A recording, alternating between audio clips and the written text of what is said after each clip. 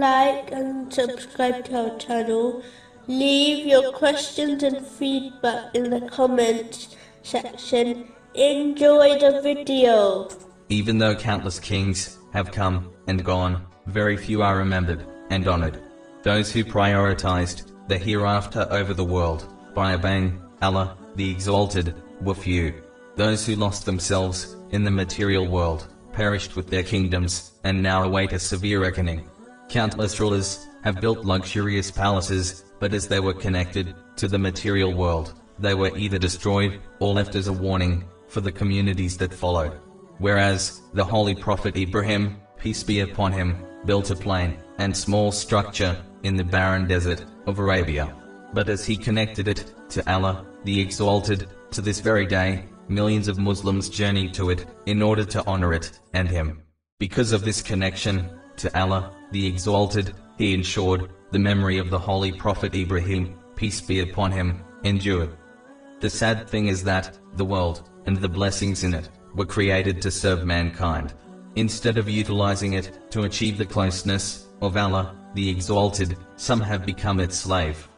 The Holy Quran advises one to compete for paradise through righteous deeds, instead of competing for the transient material world.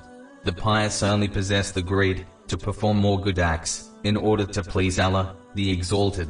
Those who fail in this competition will have nothing but regret on the Day of Judgment, when they see the great reward for the small acts of devotion others have done. Chapter 57, verse 21. Race toward forgiveness from your Lord, and a garden whose width is like the width of the heavens and earth. Unfortunately, some falsely claim they trust in the mercy of Allah, the Exalted, yet do not strive to obtain it through good deeds.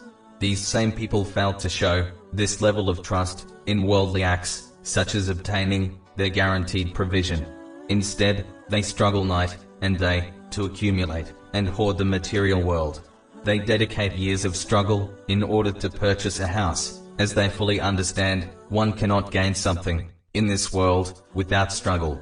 But the same people desire to sneak into paradise without any effort. Logically, the thing that is more valuable requires more effort. Yet, these people believe the opposite. Allah, the Exalted, gave blessings so that people can struggle to obtain the mercy of Allah, the Exalted, through effort. The way one strives for the material world, they should strive harder for the eternal hereafter.